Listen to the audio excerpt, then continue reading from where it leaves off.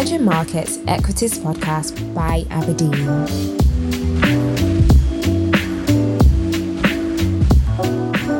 Hello everybody, this is Nick Robinson from Aberdeen and you're listening to the Emerging Markets Equity Podcast, the show that explores the factors that underpin our thinking on emerging markets. We ask our guests the big questions from key individuals to evolving trends in order to identify and profit from opportunities in the region. In today's episode, we're going to talk about the trend of nearshoring and how the changing structure of global supply chains is impacting the companies and economies of emerging markets. To discuss this, I'm delighted to be joined today by my colleague Gabriel Sacks. Gabriel has been on the team for 15 years, and as well as having worked out of our Sao Paulo office, he's just recently returned to London after several years based out of our Singapore office. So he's witnessed at first hand how some of these structural shifts have occurred. Gabriel, welcome to the podcast. It's great to have you on. Thanks, Nick. Looking forward to our conversation today. Great. Well, let's get going. So I suppose for most of our careers, a dominant trend in the global economy has been globalization and the increasing specialization of economies. So, obvious examples being manufacturing moving to China, call centers moving to India, that kind of thing.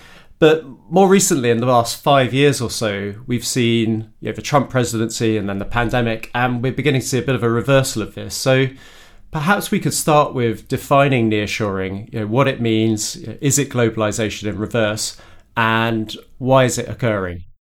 Sure. Well, there's no denying that nearshoring has become a hot topic in financial markets, and it's coming up in many of our conversations with corporates in emerging markets.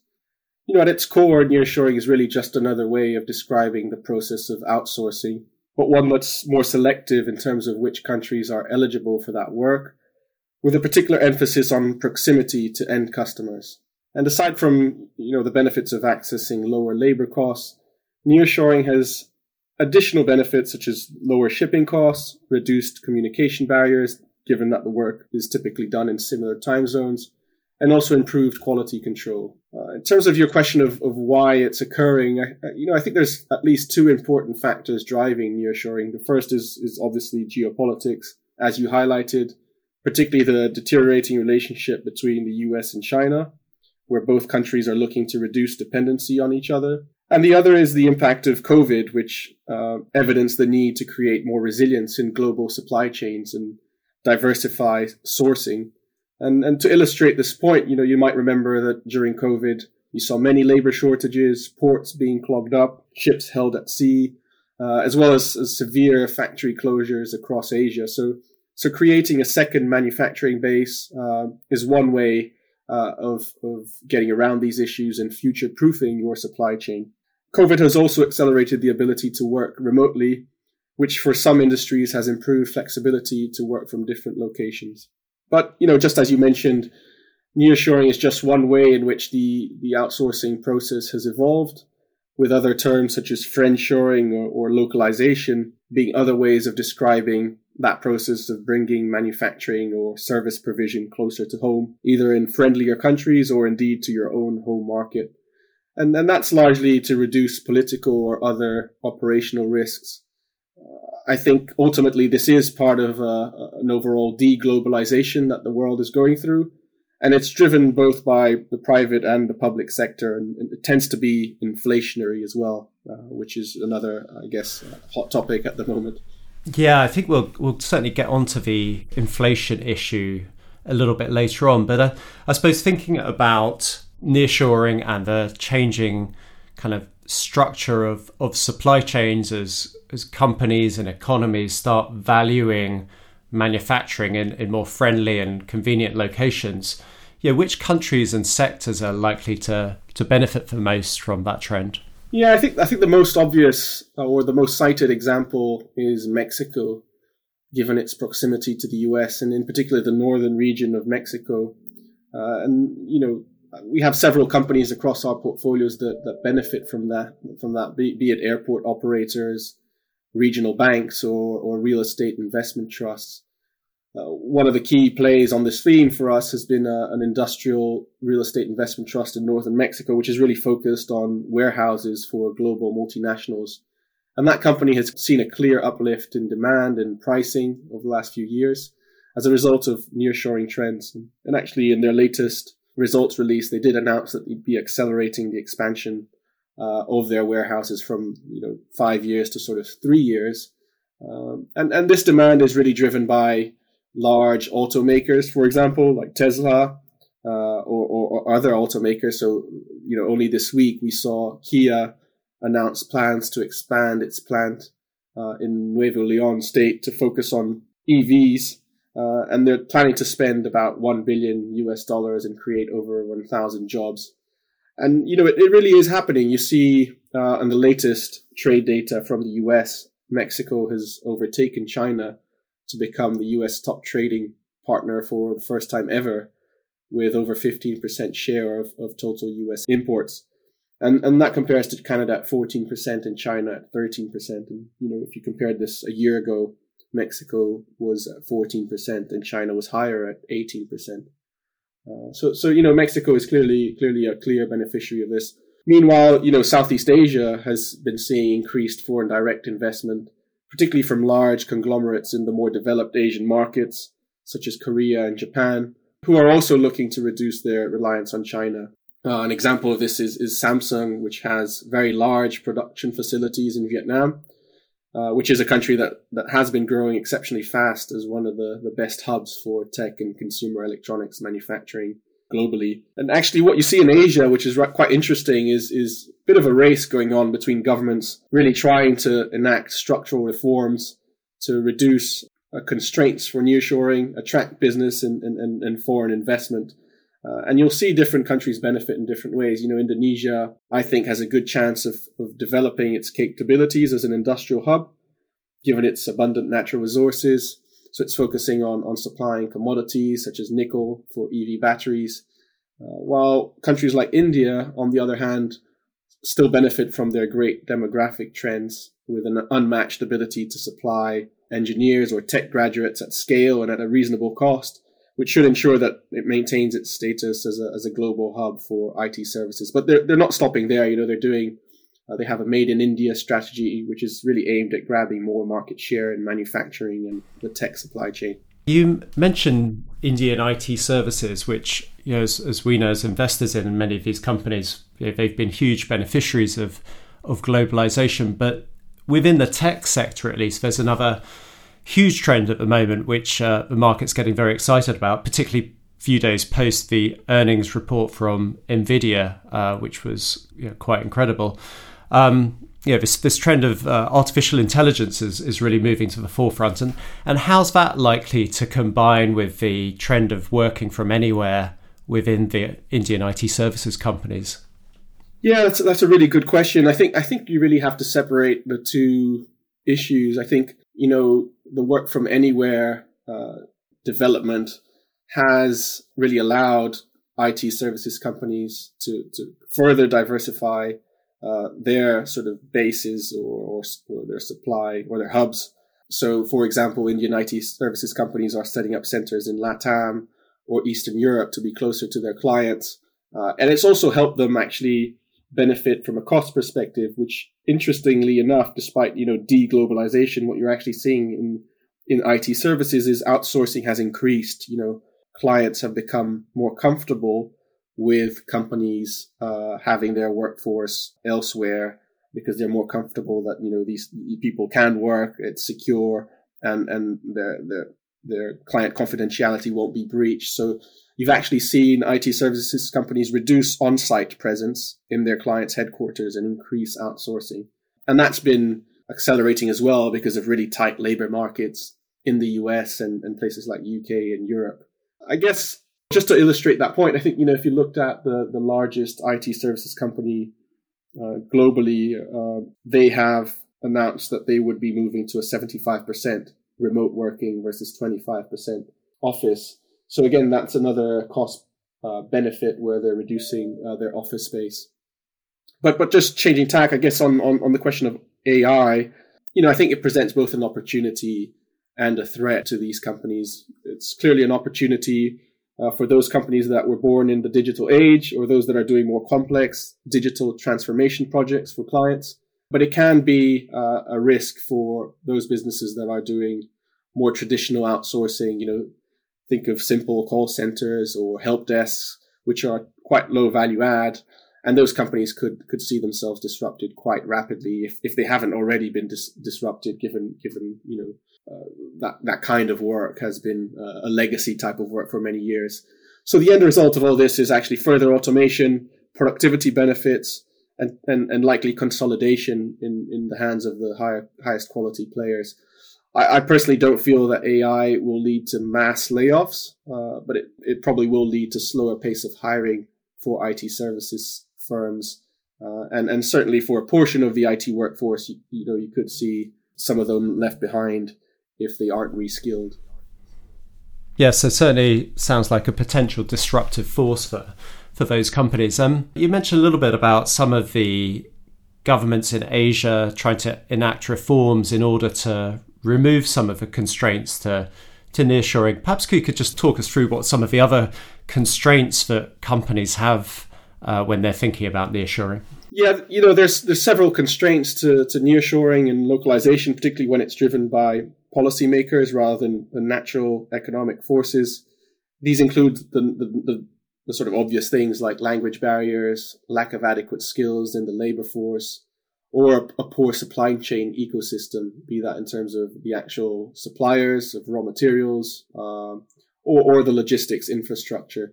All of which means that when you relocate, you do end up with higher production costs. The other major constraint is geopolitics, which, for certain strategic industries, such as high-end chip manufacturing, it is an extremely difficult process. And I think Taiwan is the perfect example of this, where, it's a small country, but it's created a very deep and complex tech cluster that's been built over many decades. It's extremely difficult to replicate that elsewhere. And the dominance of TSMC, in particular in high-end chip manufacturing, is the best example of that. And what you're seeing is US in particular, but other Western markets try and bring that supply chain back to the US soil. And that has become an issue of national security, and has also brought about things like the CHIP Act, which is providing almost $300 billion in new funding to boost research and manufacturing of semiconductors in the US. Yeah, it's funny you mentioned Taiwan. When I was a kid, made in Taiwan generally stood for plastic rubbish that you get given at Christmas. Yet today they're home to some of the most advanced semiconductor manufacturing on the planet. So it's a really great example of a country that's managed to move up the value chain. Staying on Taiwan Semiconductor, as they start to diversify their manufacturing in terms of geographies, what does this mean for costs and inflation? I think I read that Taiwan Semi are looking to charge 30% more for chips that are manufactured out of the US. And so there must be examples of many other companies that are doing similar at higher cost.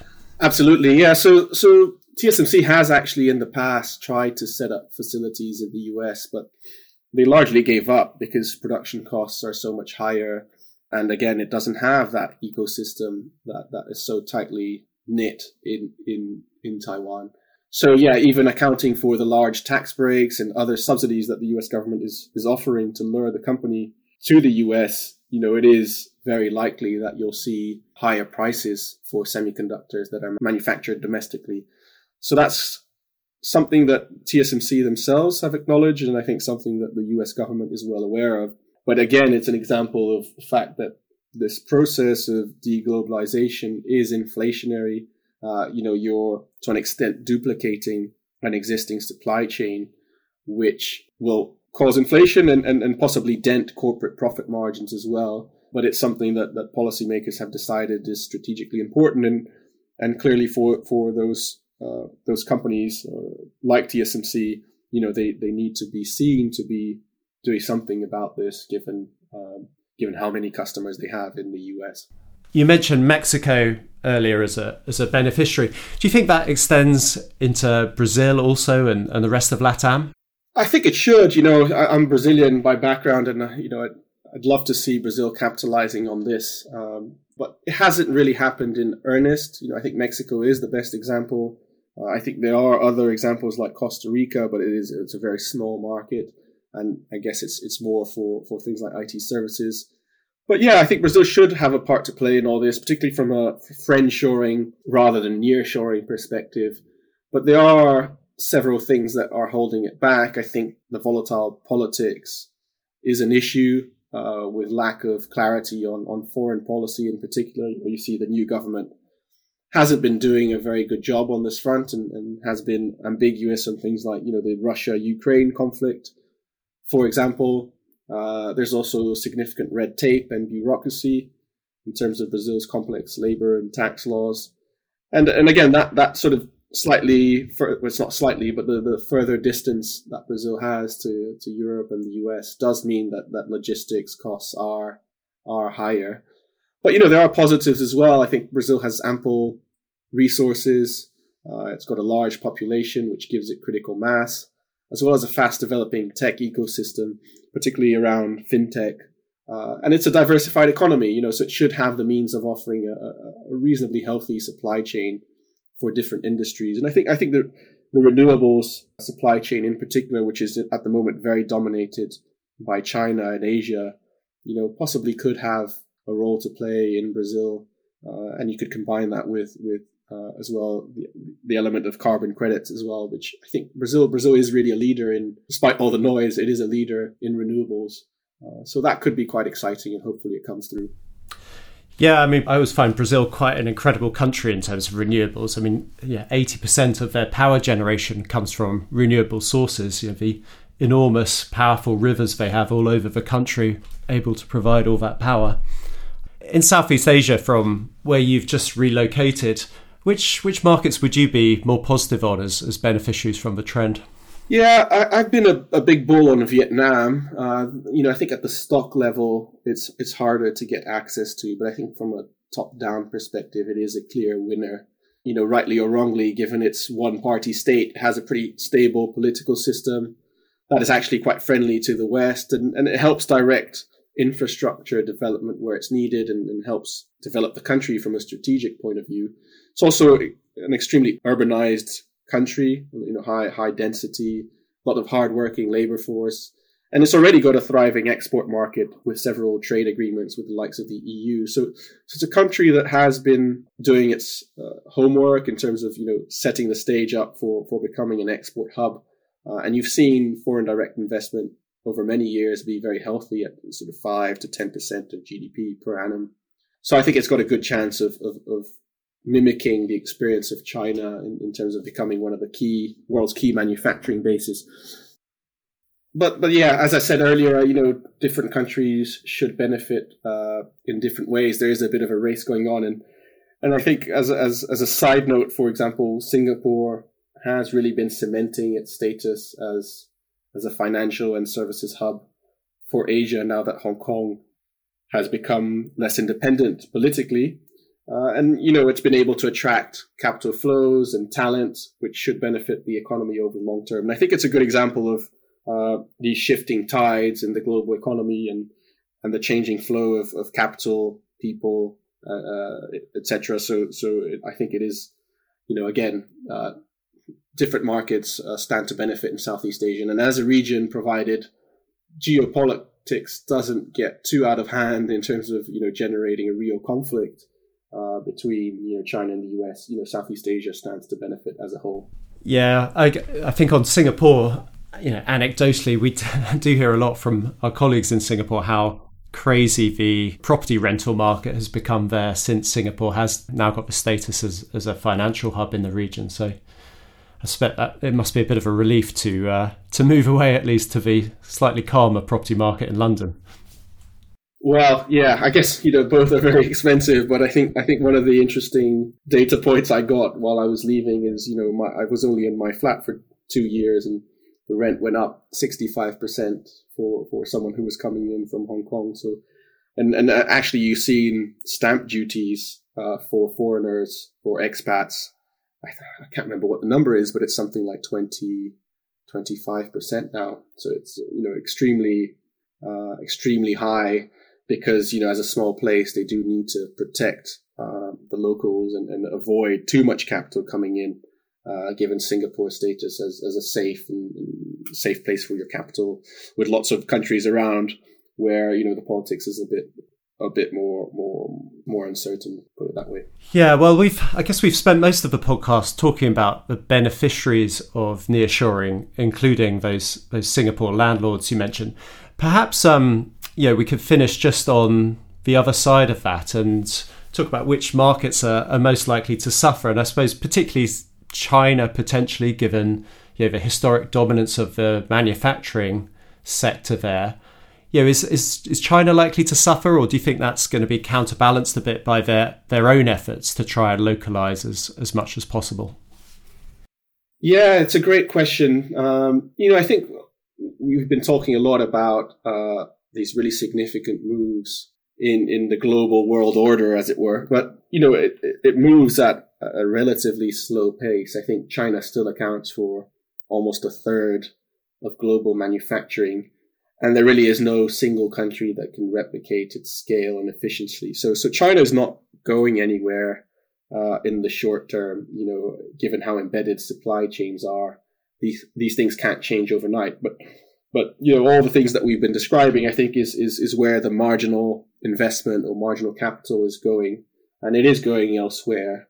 So it is potentially a negative for China. I think, Chinese corporates themselves are being rational and looking to set up shop elsewhere, partly as a way of circumventing sanctions. So they have been quite active in investing in Indonesia, Vietnam, and even in Mexico.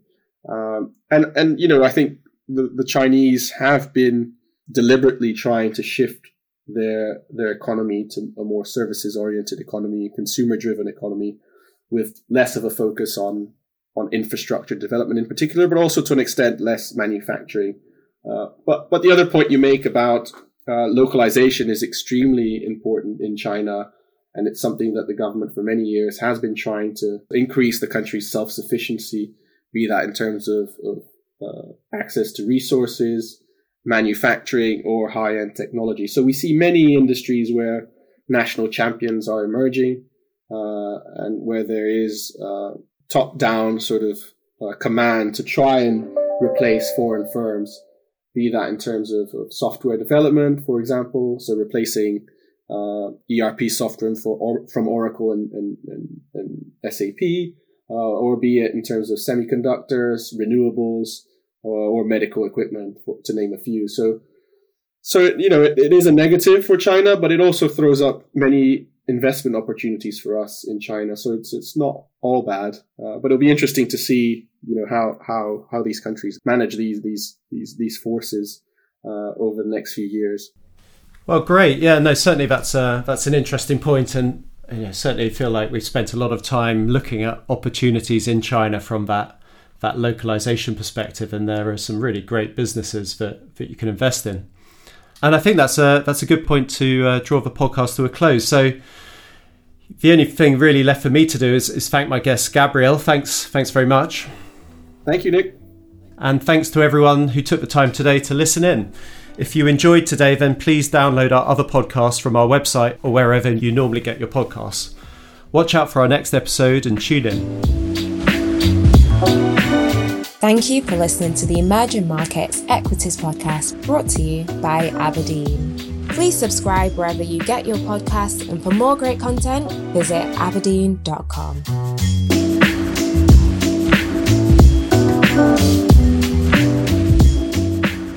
This podcast is provided for general information only and assumes a certain level of knowledge of financial markets. It is provided for informational purposes only and should not be considered as an offer, investment recommendation, or solicitation to deal in any of the investments or products mentioned herein, and does not constitute investment research.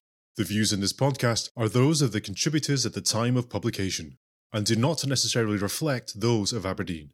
The companies discussed in this podcast have been selected for illustrative purposes only, or to demonstrate our investment management style and not as an investment recommendation or indication of their future performance. The value of investments and the income from them can go down as well as up, and investors may get back less than the amount invested. Past performance is not a guide to future returns, return projections, or estimates, and provide no guarantee of future results.